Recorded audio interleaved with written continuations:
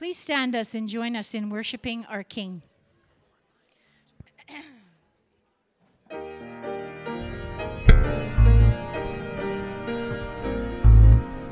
Worship the King, all glorious above, and gratefully sing His power and His love. Our shield and defender, the Ancient of Days, pavilion in splendor and girded with praise. We tell of His might, oh, sing of His grace, whose robe is the light, whose canopy space, His chariots of wrath, the deep thunder clouds form, and dark is His path on the wings of the storm.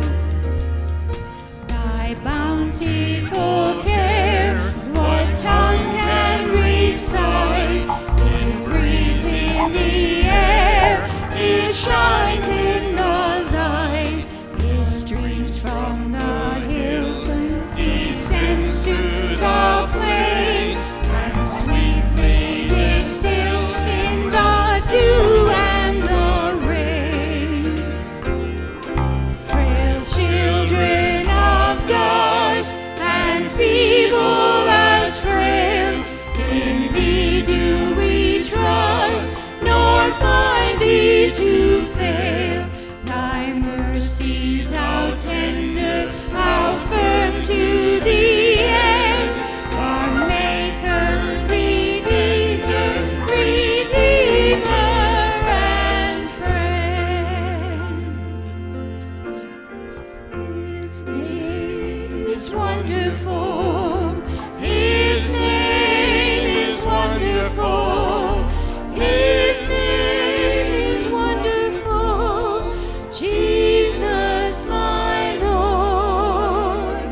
He is the mighty King, Master of everything. His name is wonderful, Jesus my Lord. He's the great shepherd, the rock of all ages, Almighty God is He. Bow down before Him, love and adore Him. His name is wonderful, Jesus my Lord. Savior from above, sought be matchless love, died on the tree, and now His cross I'll bear. He walked in Galilee, prayed in Gethsemane, redeeming you and me. His cross I'll bear. He's the great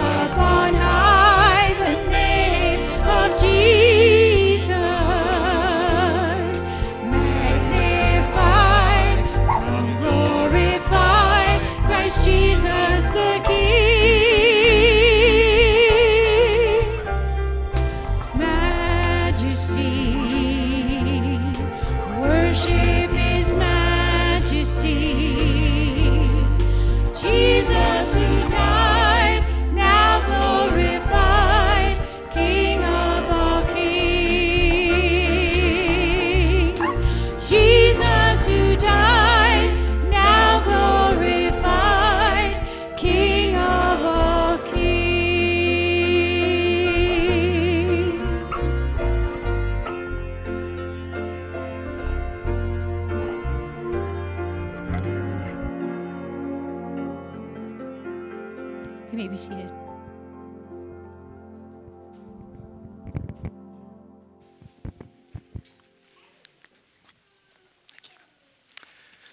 Well, good morning, everyone. Great to see you and welcome to church today. My name is Don Fraze. I serve here as a transitional pastor, and it's my privilege to welcome you. So, Bridgeway congregation, welcome.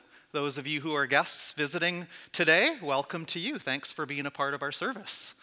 Now, I know that it's the nice and polite thing to say thanks for being here today. But you know, today I had a real deep appreciation for it. Look at you out here. You are here in church this morning. Now, I drove down from Saskatoon this morning, and it was a beautiful drive.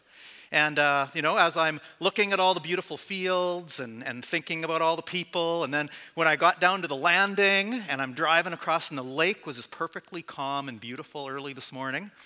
And I'm thinking of all the people at their cabins that are going to be boating and fishing and doing all that fun stuff today on the water. The golf course was full already early in the morning, And then as I got into Swift, and I come up by the Elmwood Golf Course over there, and there's, even more cars in the parking lot there than the churches I passed. And I'm going, wow. And, I know I say this somewhat in jest, but, there's so many wonderful and good things to do. And summer's so short in our country, and I hope you've all had some time to enjoy the beauty of creation, and I hope you've had some holidays or some coming. But I just want to say from the bottom of my heart, though, thanks for being here. Thank you for realizing that the worship of God and the gathering in community is important, and you value it. Even when there's so many other awesome things you could be doing today, you chose to be here. So God bless you, and I hope and pray that something in this service today will just really bless your heart. I hope this just won't be sat through church. Let's hope we can just get out of here. But that something will impact your heart today. And I can't make that happen, sorry, but that's why we pray and depend on the Holy Spirit. So I pray you'll be encouraged and lifted up. But let me just start by saying, thanks for being here. Good for you. We're here to worship. And we've been singing already about the King of Kings and Lord of Lords, the one who's really on the throne. And as I reflected in this last week, it's been a very key week for our nation. I know I speak of things that could be very controversial, so I won't get into them, but with the visit of the Pope and all the different events that happened in our nation, it's been an interesting week. And I think that as followers of Jesus, even in the midst of a lot of confusion, in the midst of a lot of things we don't understand or don't agree with, or just struggle with discerning the right way to think about things or act. The one thing I do encourage us as followers of Jesus is let's be the people of Jesus. Let's be the people of God. And let's be in a place of care. Let's be in a place of prayer. And let's be at a place of just acknowledging with thanksgiving the great nation we live in. And always remember what we just sang. No matter what's going on in our world, no matter what's going on in our nation, Jesus is on the throne. He is the King of Kings and Lord of Lords, and we're going to be talking about that all through the service and even the sermon later. All right, well, I guess I do have a couple announcements. First of all, this is the end of July. I think you were all aware of that, the August long. So just a reminder that the office will be closed tomorrow, as Monday's the holiday.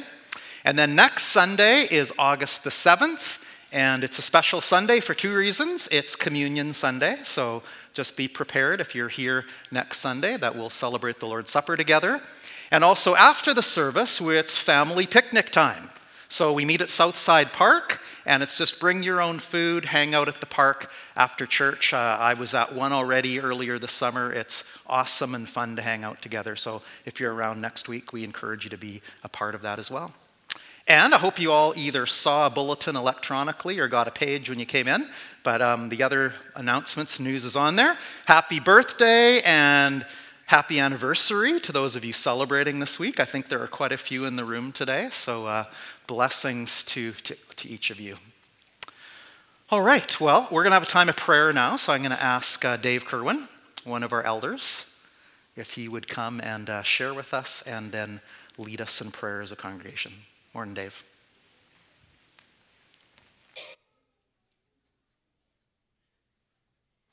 Good morning. Oh.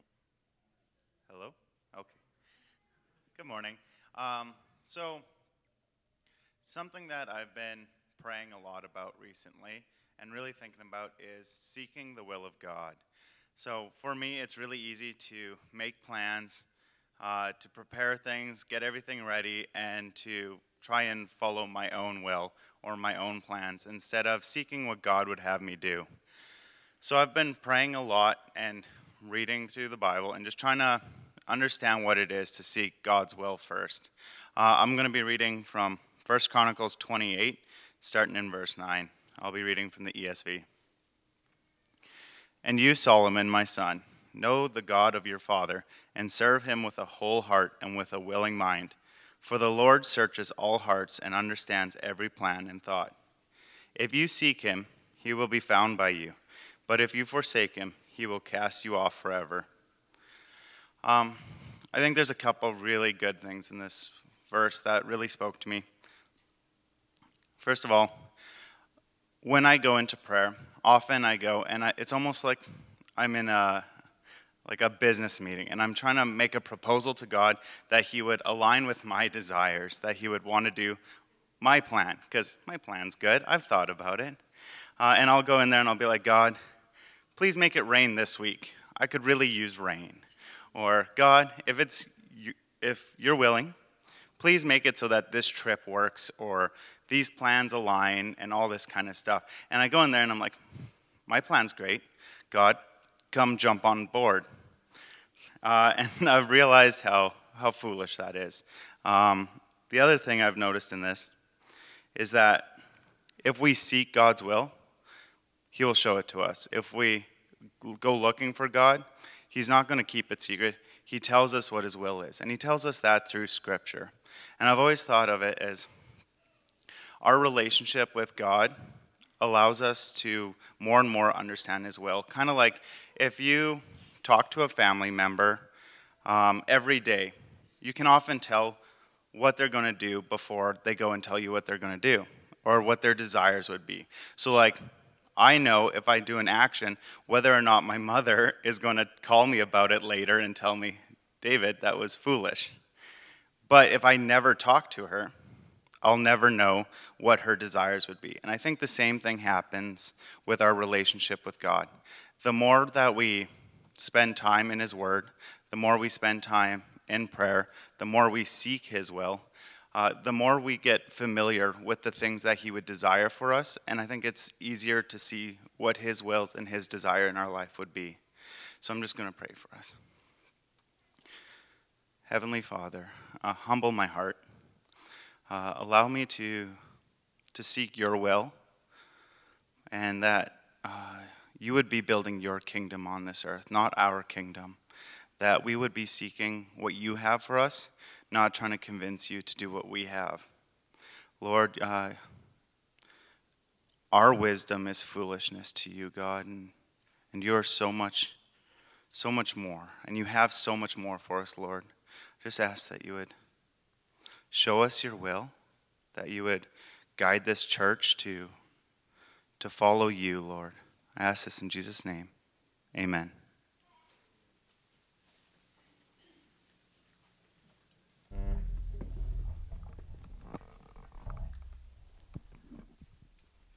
This week, my granddaughter Molly went to camp, and she had a great time.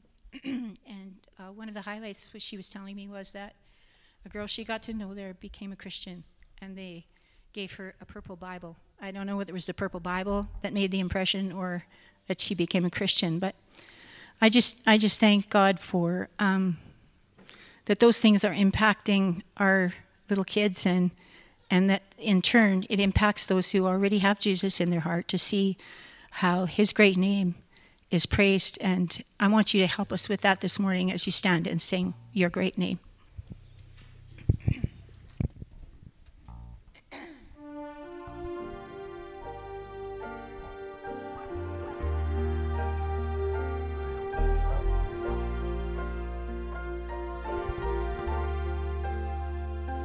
Lost are saved, find their way at the sound of your great name. All condemned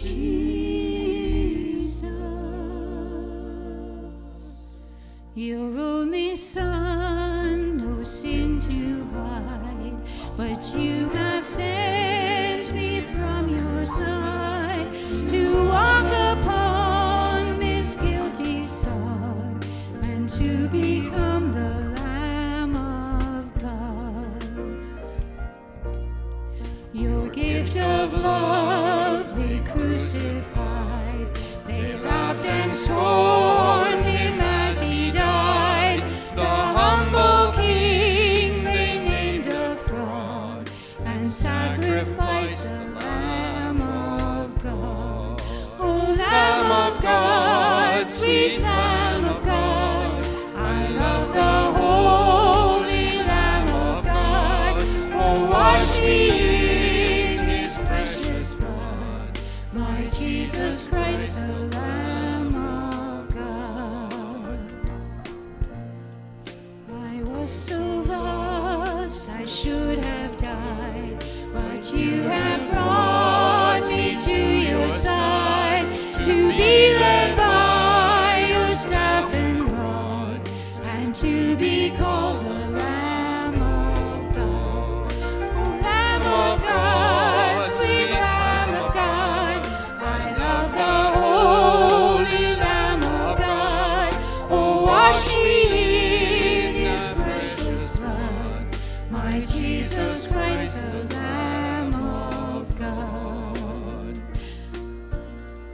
My Jesus Christ, the Lamb of God.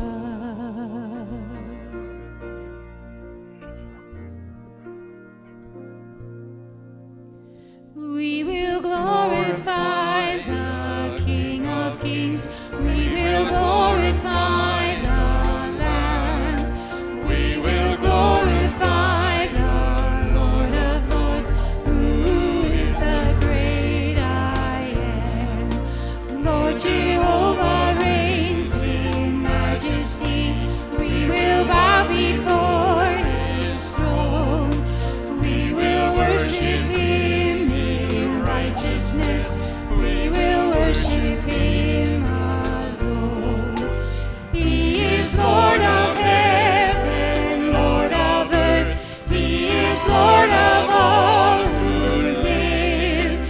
He is Lord above the universe. All praise to him we give.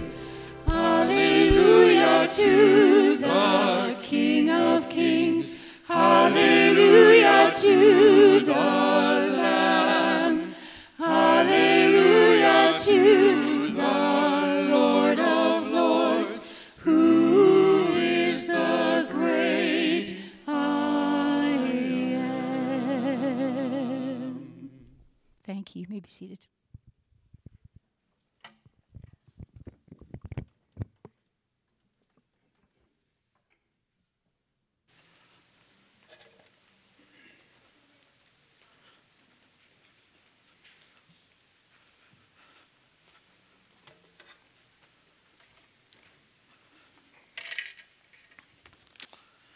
So, did you all bring your heresy detectors today? Now, I confess, with all my driving between Saskatoon and Swift Current, because of Kyle and Rosetown, sometimes I think I need a radar detector, but I should probably just remember to follow the speed limit. That'd be smarter, right? But did you bring your heresy detectors? Now, I jest, but when I was a youth and young adults pastor, I would always joke around with my young adults and young people to, hey, anywhere you go that someone's teaching the word or someone's speaking, bring your heresy detectors. Don't even trust me. I know, I want you to respect me as your pastor, but don't believe everything I say. You should always be testing everything with your heresy detector. And even today, at the click of a mouse, or whatever those things are called these days, you can listen to thousands and thousands of speakers. We need to be discerning people and keep the heresy detector at hand at all times. Now, part of the reason I'm saying this is because I get to own up to something and apologize to you as a congregation today. And this is going to be fun. So, first of all, last week, I made a grave error in something I said in my sermon. And I am so thankful for the Bible scholar individual who took the time to read and text and say, hey, pastor, I'm calling you out on this. You made a mistake here. I love it. And do that anytime. Always test everything you hear with the Word of God. Well, anyway, you're all going, what did you say that was oh so bad? Hopefully it wasn't oh so bad. Last week, I was talking about the kingdom of God, and was explaining that the kingdom of God is not mentioned very much in John. In fact, I said that that word kingdom is only used once in John, which was in John chapter 18, verse 36, which I, of course, quoted last week.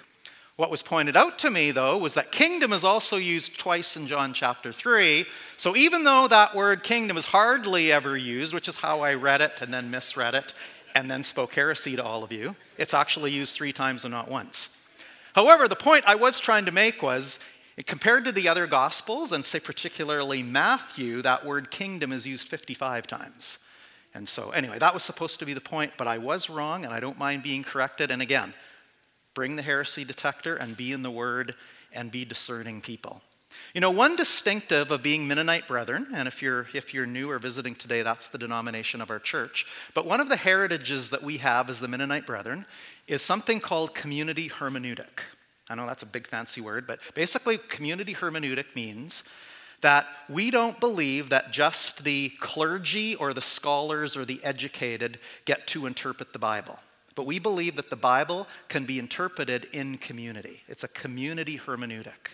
And so yes, it's great to have scholars and people that know Greek and Hebrew and the languages. We need that support in coming up with truth and doctrine. But it's a great value of the Mennonite Brethren that in community, when we study the Word of God together, we believe that the Holy Spirit helps us to understand and practically discern what the Bible is saying. And so that's one of our distinctives, and I will always be a great proponent of it. So don't just be in the Word individually, but be in the Word with groups of people. And get into it and have fun discussing it and fight a little bit and disagree and dig and, all for the glory of God, though. And for the gospel to come forth in power and truth.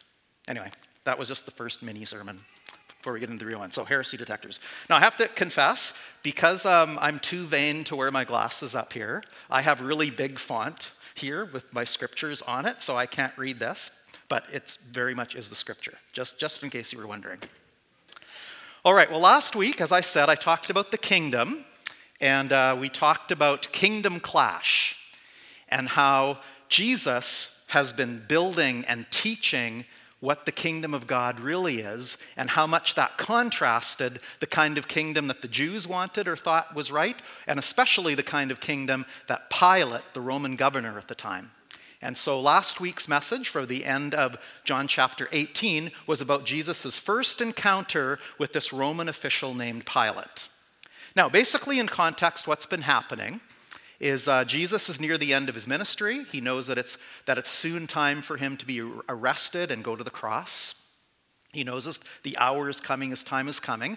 And so in chapter 18, Jesus is betrayed by Judas. Jesus is arrested by the Jewish leaders of the day. And Jesus begins by a trial with the Jewish authorities. And they obviously accuse him of blasphemy and many other things, and basically they want to get rid of this Jesus guy. However, because they are subjected to the Romans, they don't have the authority for capital punishment, so if they want to get Jesus killed, they need the Romans' help. So after they have their own trial, they take him to the Roman governor for the next level of trial, and that's what we went through last week with Pilate. So you could also call last week's message Jesus versus Pilate, part 1, and today, Jesus versus Pilate, part 2. All right, now back to this whole idea of kingdom, and I'm going to talk today about kingdom confusion.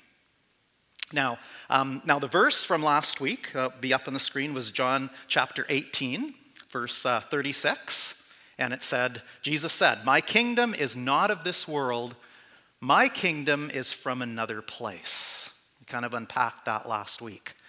Now, just to help with a little bit of definition and to get our minds around, so what is Jesus talking about when he says kingdom? And I just want to use this quote again that I used last week from Skye Jethani from a little book called What If Jesus Was Serious? He says this: "The kingdom of heaven is not the church, is not where God's people go after death. It is the realm where God rules and evil is powerless. Jesus announced that his kingdom was now at hand, meaning it is within our reach. The kingdom of the heavens has broken out into our world, and a new way of life is now possible." The kingdom of God is all about the fact that King Jesus rules, and that the powers of evil and darkness and death have been taken care of by the kingdom. And as Jesus rules, and as we, his followers, live the lifestyle and follow his teachings and live the kind of way of love and peace and reconciliation that Jesus taught, we live out the kingdom, and we see the kingdom of God expand from heart to heart, to person to person. The kingdom of God, the kingdom of heaven, was never meant to be an institution. It was always meant to be a movement of God's Spirit through followers of Jesus, living like mini Jesuses everywhere they go, bringing that hope, bringing that message, the kingdom of God. And you know, because the kingdom is so often thought about in terms of power and control, that's why Jesus' kingdom and Jesus' teaching on kingdom is so, as I said last week, the upside down kingdom. It makes no logical sense to us in our humanity. It is completely a spiritual kingdom and a kingdom of walking the Jesus way, which is most of the time completely unnatural for us. It's only when the Spirit of God softens our hearts and changes our minds and changes our attitudes that we begin to, even in a small way, live out the kingdom and be true followers of Jesus. So, with all of that, there's no doubt that there's lots of confusion about the kingdom.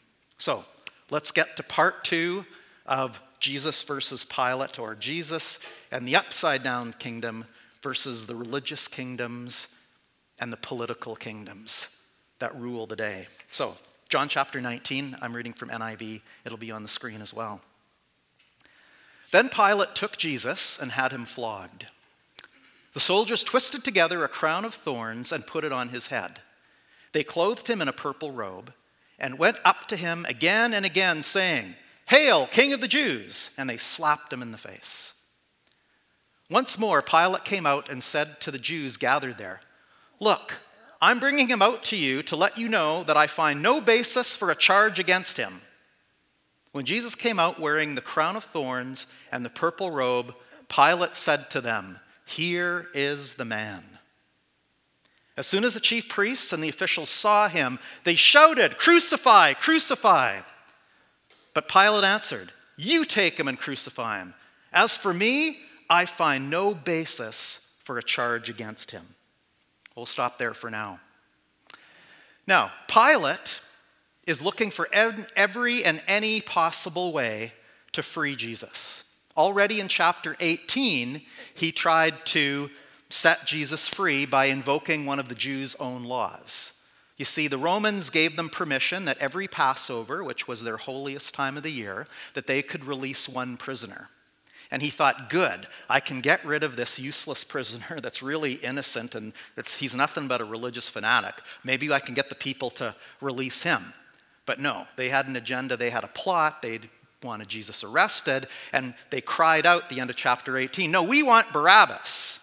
Now, in some translations, Barabbas is called a robber, which is kind of unfortunate because it makes it sound like he was just a typical criminal. But really, Barabbas was like a revolutionary terrorist. He would have been one of the people that would have been involved in plotting to overthrow the government and actually murdering people to have that political agenda come ahead. A true revolutionary terrorist is who Barabbas was. And so the irony was, they want Jesus killed, and yet they're accusing Jesus of being this revolutionary that Pilate should be afraid of, when actually who they want released is someone that Pilate would have really wanted to keep in jail, because that guy would have been a problem to him and his regime. But that ends up what's happening. But Pilate is trying, and what we're going to find out in chapter 19 today is Pilate's going to try over and over again to release Jesus, because these charges just aren't working. Now, at the very beginning of the text, when the Jews finally get to him, it just starts out by saying, Pilate took Jesus and had him flogged. Now, we read that, and it's kind of like, yeah, okay, whatever. Some of you are going, I think flogging's some kind of beating thing. Yeah, you're right. But, we kind of have to stop for a moment, and I'm sorry to some of you, there will be some things here that'll be offensive, because it's horrible. But Roman flogging was an absolute torturous, horrid event.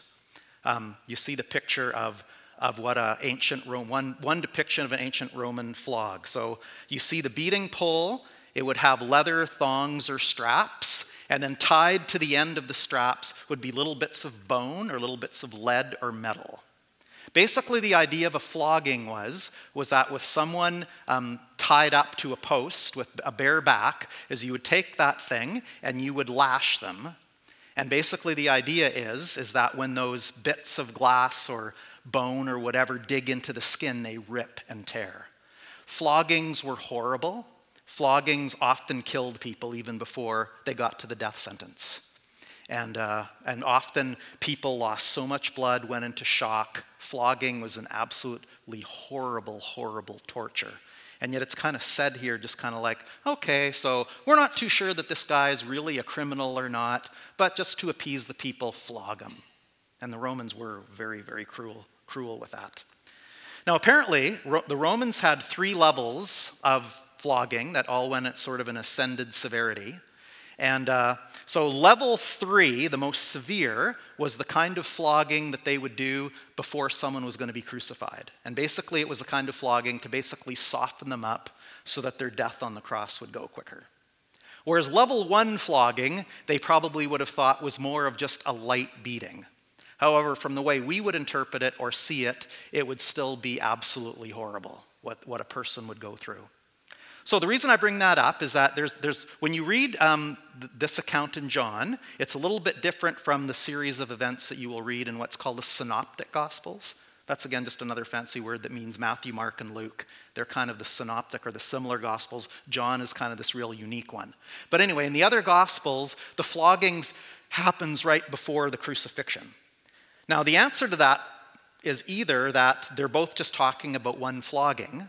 However, some historians would suggest that there was actually 2 floggings, that there was sort of this level 1, light one near the beginning, when Pilate's still trying to release Jesus, but then there was the final level 3 crucifixion preparation flogging that happened. So not only was Jesus flogged, but the soldiers took him, and as we read, they started to mock him, slap him. Remember from the other week we talked about in that culture, the ultimate act of humiliation is to slap someone across the face. So everything was about shaming him and about humiliating him. That was the whole thing they're trying to do here. So they make him a crown. Now, when you think about a crown, you have to see that picture there. Don't think of the medieval European crowns that are these big gaudy things with gold and rubies in them. A Roman or Greek crown was kind of like a woven, like a wound woven wreath. And they would be all beautiful and fancy depending on who was wearing it. Or it could be something horrible like what they did here.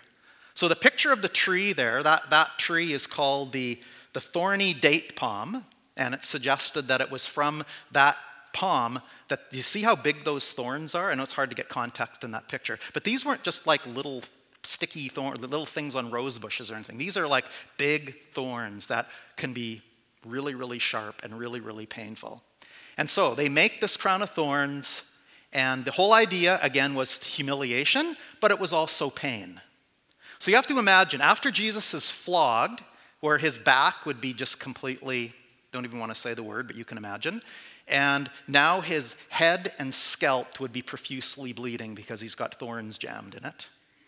And then, to mock him further, they put a robe on him. Now, purple is the color of royalty, so of course they're mocking him further about being the king of the Jews, and so they put a robe on him. And so then the moment comes. So Pilate, that the soldiers have roughed him up, all of this, and now Pilate's going to bring Jesus, bleeding, broken, hurting, with the crown of thorns, the robe, and brings him in front of the people. Now, what's significant here is there's this moment where Pilate brings him to the people and he says, "Here is the man," or he says in many translations, "Behold the man." And there's a famous Latin saying that has captivated artists over the centuries. So that moment of Pilate presenting Jesus, that "Behold the man," it's interesting if you're at all into art or art history, there's been so many paintings and depictions of this scene. So just for interest's sake, I just put a couple up there for you to see. It's interesting how different eras of art, just how they portray things so differently, right? I mean, on the one, Jesus looks pretty cleaned up, right? Doesn't look anything like what I'm describing. And the other one, he looks a little bit more bruised and battered, but I'm sure it would have even been far worse than that. Anyway, I just wanted you to see that, and just that was the moment. Now, historians would suggest that what was Pilate's strategy here was, he brought Jesus before the people in this moment because he wanted to say, look, this guy has been humiliated. He's completely now in submission to me and you. He's taken his punishment.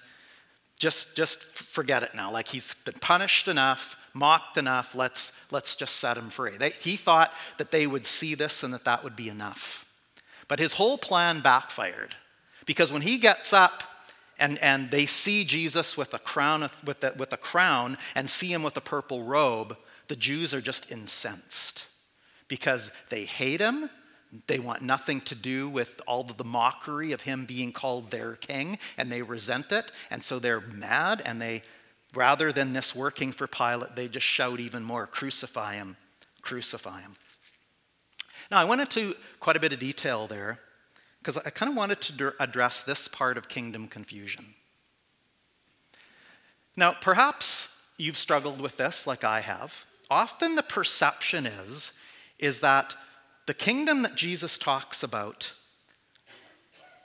seems to be a kingdom that, well, it seems kind of weak. It seems kind of like it's a kingdom that's about like when Jesus is in trial and everything, like he's non-resistant, he doesn't defend himself, he just passively takes all the punishment, he doesn't push back, he just takes it all and lets it happen and responds in kind. And then Jesus, when he teaches about the kingdom, he's modeling it there, but it all comes from his teaching. Have you ever been confused over feeling at times like, it sounds like the kingdom feels weak? And that when we talk about Jesus, it's like, are we following a faith that's like a strong faith in a leader that's a strong man that was a hero? Or it kind of almost maybe seems like, is he more of a coward? What's going on here? And I know that when people are resistant to the gospel, often it's because Christianity seems like a religion for the weak. It doesn't seem like something strong and admirable. So where's the confusion here? I don't know if you've struggled with that or met people who have struggled with that. I certainly have at different times in my life. So to illustrate, I want to tell you a story from my past.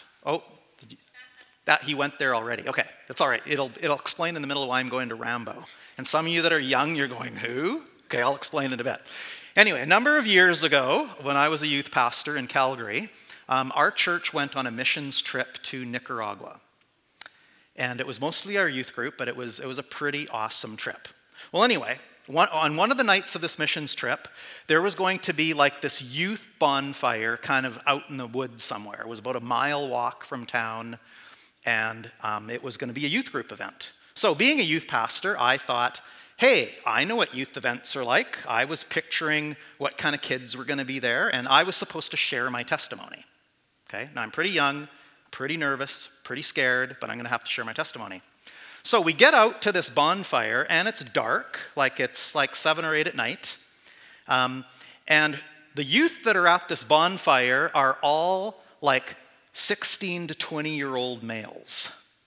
And basically what I was told later was because it was after dark, the girls weren't going to come. And I don't know what was going on, but basically what I was picturing as a youth group was just, I think, about 20 or 30 really tough-looking young Nicaraguan men. And I'm going, here I am, little brought up in the Christian home, insecure white boy from Canada, and I'm supposed to share my testimony? I'm just like going, oh no, what am I going to do? So I basically completely changed. I threw out what I'd prepared to do and just basically had one of those desperate help me God moments. And so this is what I did. I basically talked about that, hey, I'm a follower of Jesus, and a lot of people don't like or respect Jesus because they think that Jesus is weak. Jesus is a coward, and that Christianity is that kind of a following. And I said, when we think of someone tough, we think of Rambo. Now, if you'd ever watched the Rambo movies, they're pretty old already, but the iconic scene in Rambo is where he sews up his arm, right? The gushing blood, but he's so tough that he sews his own arm and then gets back into battle and kills a bunch of people. That's a true hero, and that's the picture of manhood, right? So I talked about Rambo. And then I went on to say, we can think that Rambo's really tough. Well, let me tell you about what Jesus went through in the crucifixion. And then I did what I just did with you and explained about flogging and just the torture that Jesus would have went through and so on. And then basically I ended it with, hey, Jesus is no coward, and being a Jesus follower is not about following a weak religion. It's actually about someone who is so strong and such a hero that they willingly gave up their life and went through all of that so that we could have life. And so anyway, that was my testimony, and I had no idea. I had no idea whether they were just mocking me or whatever. But it's just what's so interesting when you're in another country is because you're the foreigner, they listen to you. So that's kind of scary too. But well, anyway, I have no idea what happened, but later the missionary told me, he said, I don't know where you got Rambo from, he said, but that he's a hero to the young people here. Like to the young men, Rambo's the hero. He said, how did you know? And I was like, so anyway, that was a small God moment I take in that he helped me in that situation. But again, I just wanted to illustrate where some of that kingdom confusion comes from, this idea of, is the true Jesus kingdom, why does it seem weak?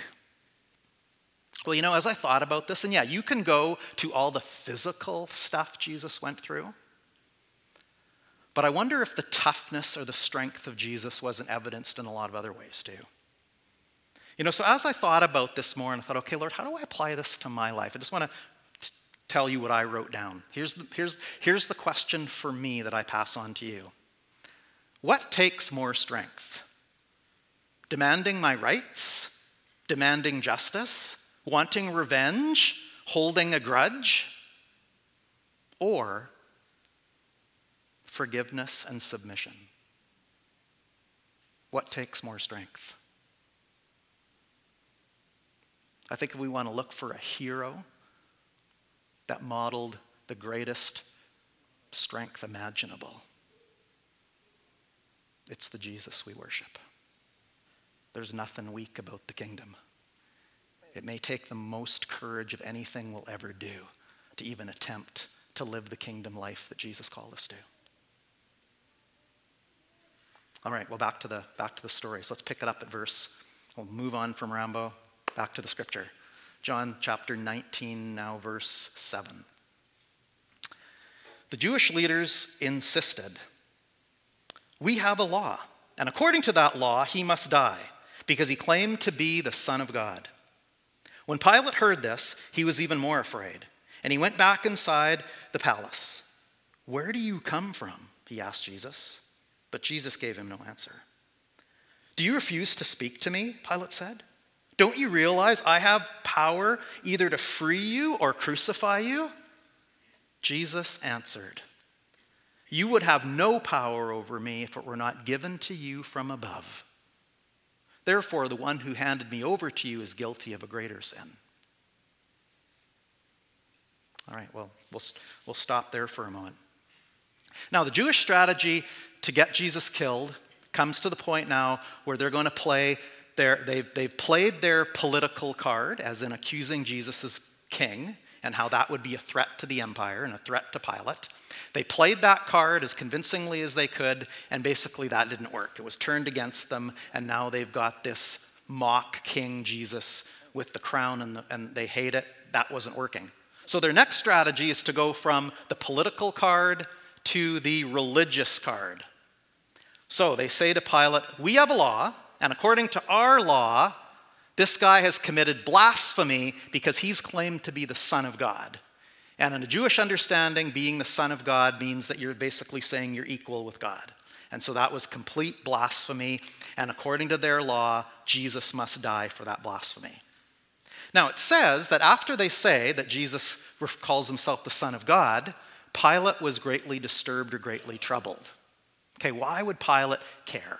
Why would he be troubled by this? Well, there's a couple possibilities. First of all, Son of God was a line or a title used by Roman Caesars. So to the Caesars who wanted to be deified or claimed to be God, that was the title they used. So it was a well-known title in the Roman Empire, Caesar, Son of God. And so that claim to be Son of God was huge and had huge implications politically for what was going on here. The other reason, and maybe it's both, that Pilate would have been really disturbed by this is, I told you last week that Pilate as a Roman leader would have been very educated and well-versed in Greek philosophy. But as well, living in ancient times, he also would have been very mystical. So in terms of believing in omens and believing in all kinds of mysticism and the gods, like that all would have been a huge part of his worldview as well.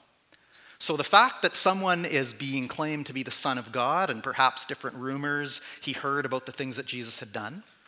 And then also in Matthew chapter 27, one of the other gospel accounts, it tells the little story of Pilate's wife. And Pilate's wife came to Pilate and said, I've had a dream about this guy. I think he's innocent, have nothing to do with this. So you can imagine that if Pilate feels very, very much about this and his wife's having dreams, he's getting scared even from a spiritual point of view as to what's going on here. And so even when he says to Jesus, well, where are you from? It's not a geographical question, really. It's not, are you from Nazareth or Galilee or whatever? It's more of like, where are you from? Like, is there any possibility that there's some kind of supernatural thing going on here? I think he might be thinking that way, and he's getting afraid by all that's going on here. So that was the next strategy that the Jews used. So Jesus now and Pilate have this very interesting power encounter. And Jesus uses this line that's amazing in verse 11. He says, you would have no power over me if it were not given to you from above. Now this is classic John. John loves the double meanings here. See, it's very likely that what Pilate heard was, I have authority over you because I'm under Caesar's authority. Caesar gives me authority over you, would have probably been what Pilate was understanding, whereas Jesus was obviously referring to God Almighty. And Jesus himself, earlier in John, go back to, I believe, John chapter 10, better get your heresy detectors out now that I'm remembering, but Jesus talks about how I lay down my life willingly. I have the authority by the Father to lay down my life. I give it. And so Jesus is basically trying to school Pilate a little bit in what true authority is, what true power is. Pilate doesn't quite get it, but Jesus declares it here. And then the second part, he says, therefore, the one who handed me over to you is guilty of a greater sin. So who's he referring to there? Well, again, there's some debate. Some would say maybe he's referring to Judas. Maybe, maybe not. Most scholars, though, would agree he's probably either referring to Caiaphas, the high priest, or to the Jewish leadership in general, that they're more culpable in this situation because they're the ones that handed him over. So it's a very interesting exchange here as Pilate's getting really worried about what's going on here. So let's finish the story now from verse 12. So from then on, Pilate tried to set Jesus free. Again, some scholars would suggest that this was a really long process. And Pilate's kind of gone from, this is an annoyance, to, okay, this is starting to freak me out a bit. I don't want to be guilty of anything here. Can we just please get this over with? Please release this guy? But they push and they push. Anyway, keep going. So verse 12. From then on, Pilate tried to set Jesus free, but the Jewish leaders kept shouting, if you let this man go, you are no friend of Caesar. Anyone who claims to be a king opposes Caesar. When Pilate heard this, he brought Jesus out and sat down on the judge's seat at a place known as the stone pavement, which in Aramaic is Gabbatha. It was the day of preparation of the Passover. It was about noon. Here is your king, Pilate said to the Jews. But they shouted, take him away, crucify him. Shall I crucify your king? Pilate asked. We have no king but Caesar, the chief priests answered. Finally, Pilate handed him over to be crucified. Wow, what a scene. So, the Jews in their strategy to get rid of Jesus, they played the political card. That didn't work. They played the religious card, got them a little bit further, but still didn't completely work. So now, step 3, let's go back to politics, and they played the dagger of the political card. And that was suggesting to Pilate that he was no friend of Caesar. Now, what we have to understand is that in the Roman world, friend of Caesar was a title.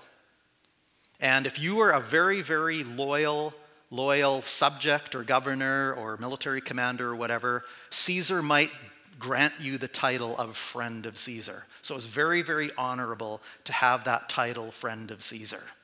So the Jews were smart to use that to have Pilate fear for his political life. The other thing that historians tell me is that the Jews were notorious for sending delegations to Rome, to the Senate and to others, anyone who would listen to them, complaining about their leaders to say all the things they're doing and all the atrocities they're doing. And Pilate probably is guessing, if this goes to Rome, that I let someone live that was opposing Caesar and that I'm not a friend of Caesar, he just started to realize this is getting too political messy, and this is his own career at stake. They basically got him with this whole friend of Caesar thing. So Pilate's finally had enough, finally can't take it anymore. He's finally just going to give in. And so he brings Jesus out to what's called the Bema seat in the Greek, but the judgment seat. And it was a raised stone platform where he would sit to give his verdict. It was kind of his seat of authority. And from there, sentences Jesus to death. Now, there's one more controversy here that's kind of fun to bring up. It's a bit of a conjecture. Why does John say it the way he does? Now, the scripture and the English translations we have all seem to make it really clear that it was Pilate that sat down on the seat. But because of the way the Greek language is here, there's some speculation that maybe Pilate sat Jesus down. Now, again, the theologians and the scholars, they debate this with the Greek and they have a lot of fun with it. But here's why the speculation or the conjecture is interesting to me, and I hope to you. And that is, John throws in some information here that it's kind of like, well, why is John saying that, well, this is about noon in the preparation for the Passover? Now, what happened during the preparation for Passover was that all of the priests were preparing the lambs for slaughter for the Passover meal. So right at that time, the priests are preparing all the lambs that are going to be slaughtered. And in true John type of imagery, at that same moment, the Lamb of God, Jesus, the Lamb of God, is sitting on the Bema seat to become the ultimate sacrifice, the ultimate lamb. Isn't that interesting? So again, we don't know for sure. But either way, Pilate and or Jesus are on this Bema judgment seat, and Pilate gives his verdict. And Jesus, the Lamb of God, the King of Kings, who gave up his right to be God and chose to put on flesh to become human, suffered all this humiliation and willingly laid down his life in order to purchase our lives, in order to usher in his kingdom, the upside-down kingdom that's supposed to revolutionize the world he created and loves. Now, the last thing that happens here is this incredible act of blasphemy. You see, the Jews are accusing Jesus of blasphemy for claiming to be the Son of God. But now the Jewish leaders are going to do something that seems absolutely unthinkable.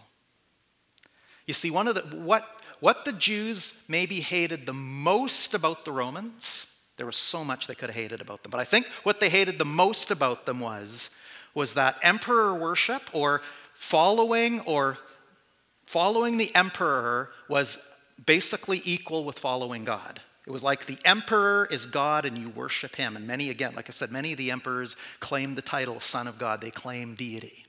So the biggest reason that the Jews resisted the Romans was that for them to acknowledge or follow Caesar, they had to break the first commandment, which was an anathema, pure blasphemy. And yet here in this moment, it makes my whole skin crawl when I read it. That when Jesus is presented to them, here's the King of the Jews. And then what's their final political game and retort to Pilate? We have no king but Caesar. Listen to this quote. It's on the screen as well, by a scholar named Talbert. He says, it's the next slide there. It says, their words drip with irony. Instead of, from everlasting to everlasting, you are God. Besides you, we have no king. The hymn sung at the conclusion of Passover. Judaism's priestly leadership confesses, we have no king but Caesar. Wow. So as I thought about this, my skin crawls. And then I have to think about the Jews and think about how easy it is for us when we read Scripture to go, oh, those dumb Jews, look what they did here. Or what we do with the disciples, right? Oh, those disciples were so dumb, they never got it. What we have to remember is that these Jewish priests and leaders, they were fighting for what they believed to be true. They were fighting for everything that they thought was right. They were fighting for Torah. They were fighting for Scripture. They were fighting for tradition.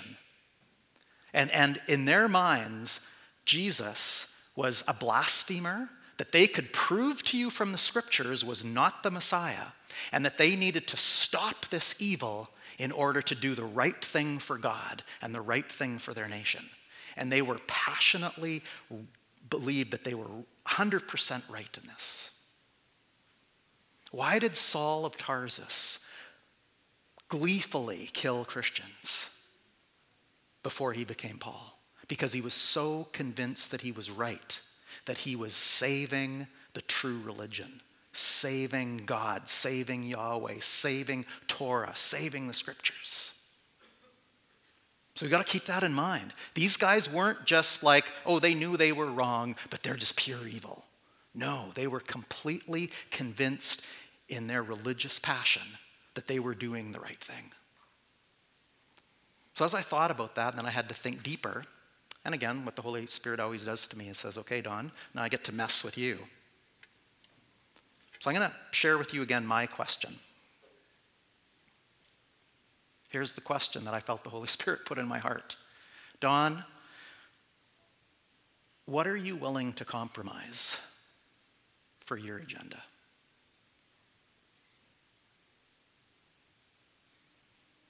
Wow. What am I willing to compromise for my agenda? I'll start with a bit of confession. I'm a pastor, and on behalf of many pastors, I would say sadly this often happens. That pastors get so focused on a vision or get so focused on the way they think the church should go or be that they sometimes lose sight and compromise that ends up hurting people or causing more dissension in the church happens. But it comes from this innate conviction that they're following God and doing the right thing for the church, and they want to move in this vision. And I've sadly seen it happen many times. And I know I've done it. I had to wrestle with God on that. But in every part of our life, whether it's in this scenario, whether it's in our relationships, wherever they may be, what are we willing to compromise for our agenda to go forward, for what we want to happen?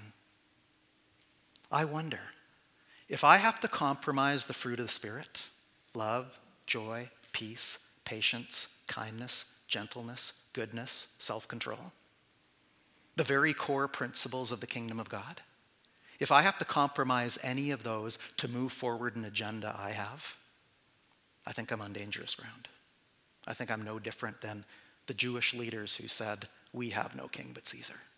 Even though they hated saying it, it was a compromise that was necessary to do the right thing. Oh, Lord, help us. Anyway, sorry, that's pretty deep, right? But again, I don't stand up here condemning. I stand up here as a human who struggles like you. But I think we got to be honest about how easy it is to compromise when we get so convinced that we're right. And yet the kingdom way is the kind of humility that can have people respond like Jesus did. Where in face of all of the accusation against you, that is such ridiculous, wrong accusation, that you don't have to fight and defend yourself. But you stand in humility, and you willingly lay down your lives for others. That's the kingdom. That's the Jesus way. Why is it so confusing? Because it's so hard. Because it's so counter to our humanity and to even what makes rational sense to us. It's the upside down kingdom, but it's the radical kingdom we're called to live if we're going to see a transformed world. We don't see a transformed world by the church raising up arms and pushing for their rights, and we've tried that. And we had a really messy church. And now it's messy too, just different kind of messy, but we still want to see kingdom come in man's ways, our ways, rather than really digging into the Jesus kingdom. All right. Well, since that felt really heavy to me, maybe it didn't to you, but I thought maybe to respond today, so we'll sing in a few minutes, but I want to do something that I haven't done with you here yet. I'm going to the mic. You should be afraid. But I've had you share things at different times. But I just thought, so as you've been thinking about maybe this message or this little bit of time we've been talking about the kingdom, I'd just like to open the floor for a few minutes if anybody's got like something in your heart or spirit that God's been speaking to you that you just want to briefly share, or if you have a question. I can't promise you I can answer it, but I'd certainly be happy to take them. So I know I'm putting you on the spot, and we don't have time for mini sermons, but we do have time for just a quick word. But I'd love to just open it up. Anybody got a question or even just a thought from the scripture today? Something that impacted you, that hit your heart? And it can be completely different from the direction I took the scripture today. Community hermeneutic. You can read and interpret scriptures too. So what might God be saying to you? Or if you have a question.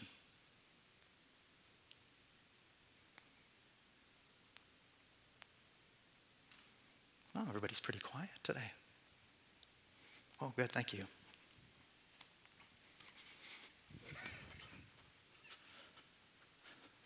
Welcome here, by the way.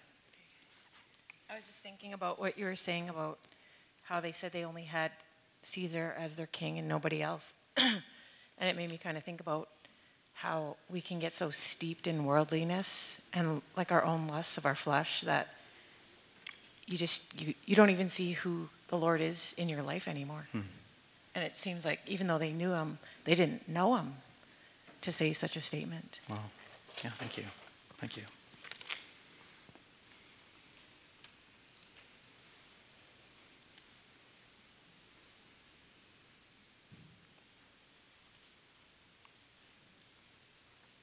Anyone else comment or thought on the text today?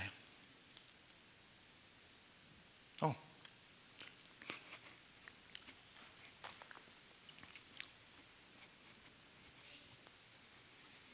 I read a verse this week that I shared with someone else, and we were trying to figure out kind of what it meant. The kingdom is in Matthew 11:12. The kingdom of heaven has been forcefully advancing, and forceful men lay hold of it.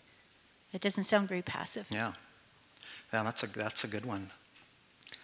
I don't want to go into a long thing on that, but when you understand the kingdom spiritually, when the scripture talks about our battles not against flesh and blood, but it's against principalities and powers of this dark world, the spiritual fighting in the heavenlies and in the dark places is going to, at time, especially that kind of terminology.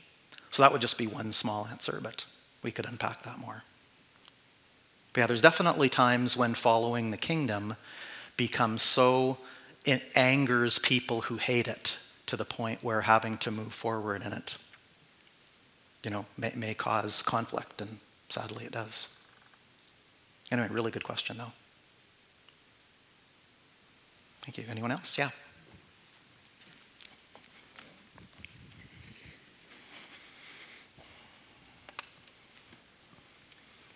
When I'm thinking of how you were talking about the flogging and how much Jesus suffered for us. Mm-hmm. And we always pray the Lord's Prayer, thy kingdom come on earth as it is in heaven. But what does that take for us to live that out? Are we going to be able to am I going to be strong enough when I have to stand up like Jesus did?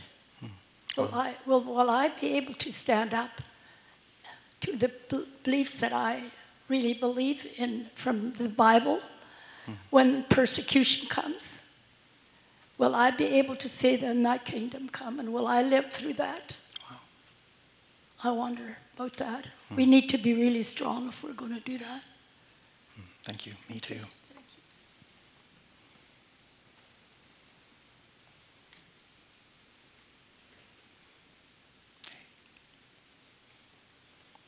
Anyone else? Oh, of course, Tim purposely waits till I'm at the other side of the room. Don needs to lose a few, so that's good. As you spoke about the Jewish leaders believing that they were correct in their beliefs, I wonder how often when we are faced with conflict, do we forget to go to the scripture and to what God has taught us and what God commands of us in an effort to put forward our own views and beliefs that we feel are valid.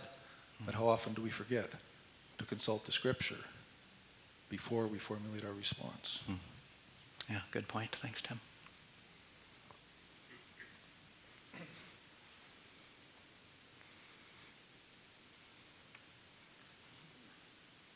All right. I know you're all saying, you said at the beginning of the service to thank us because it's so beautiful outside, and now you're extending the service on us. That's good stuff. I love hearing from all of you. And like I said earlier, please feel free to contact me if you have questions or even just want to talk or just have someone pray for you. Yeah, you don't even need a big reason, but I'd be wide open to it. And you can push back on all my heresy too, anytime. All right, last call.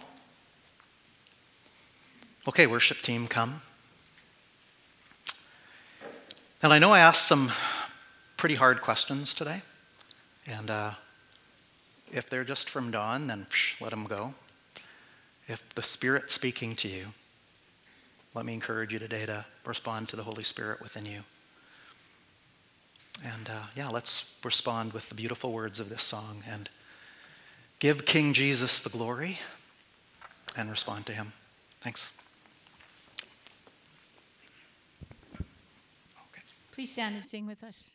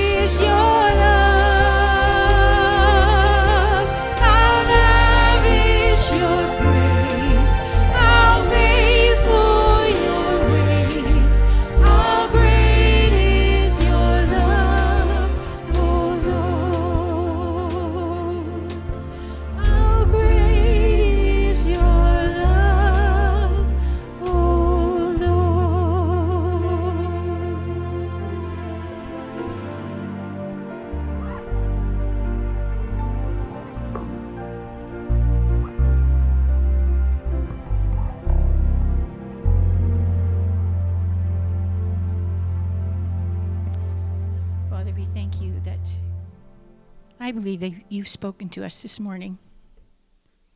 I thank you that we have opportunity to worship you. How blessed we are to be able to do that. Thank you for your great love. And help all of us to go in that love and in your peace. Amen. Have a good week.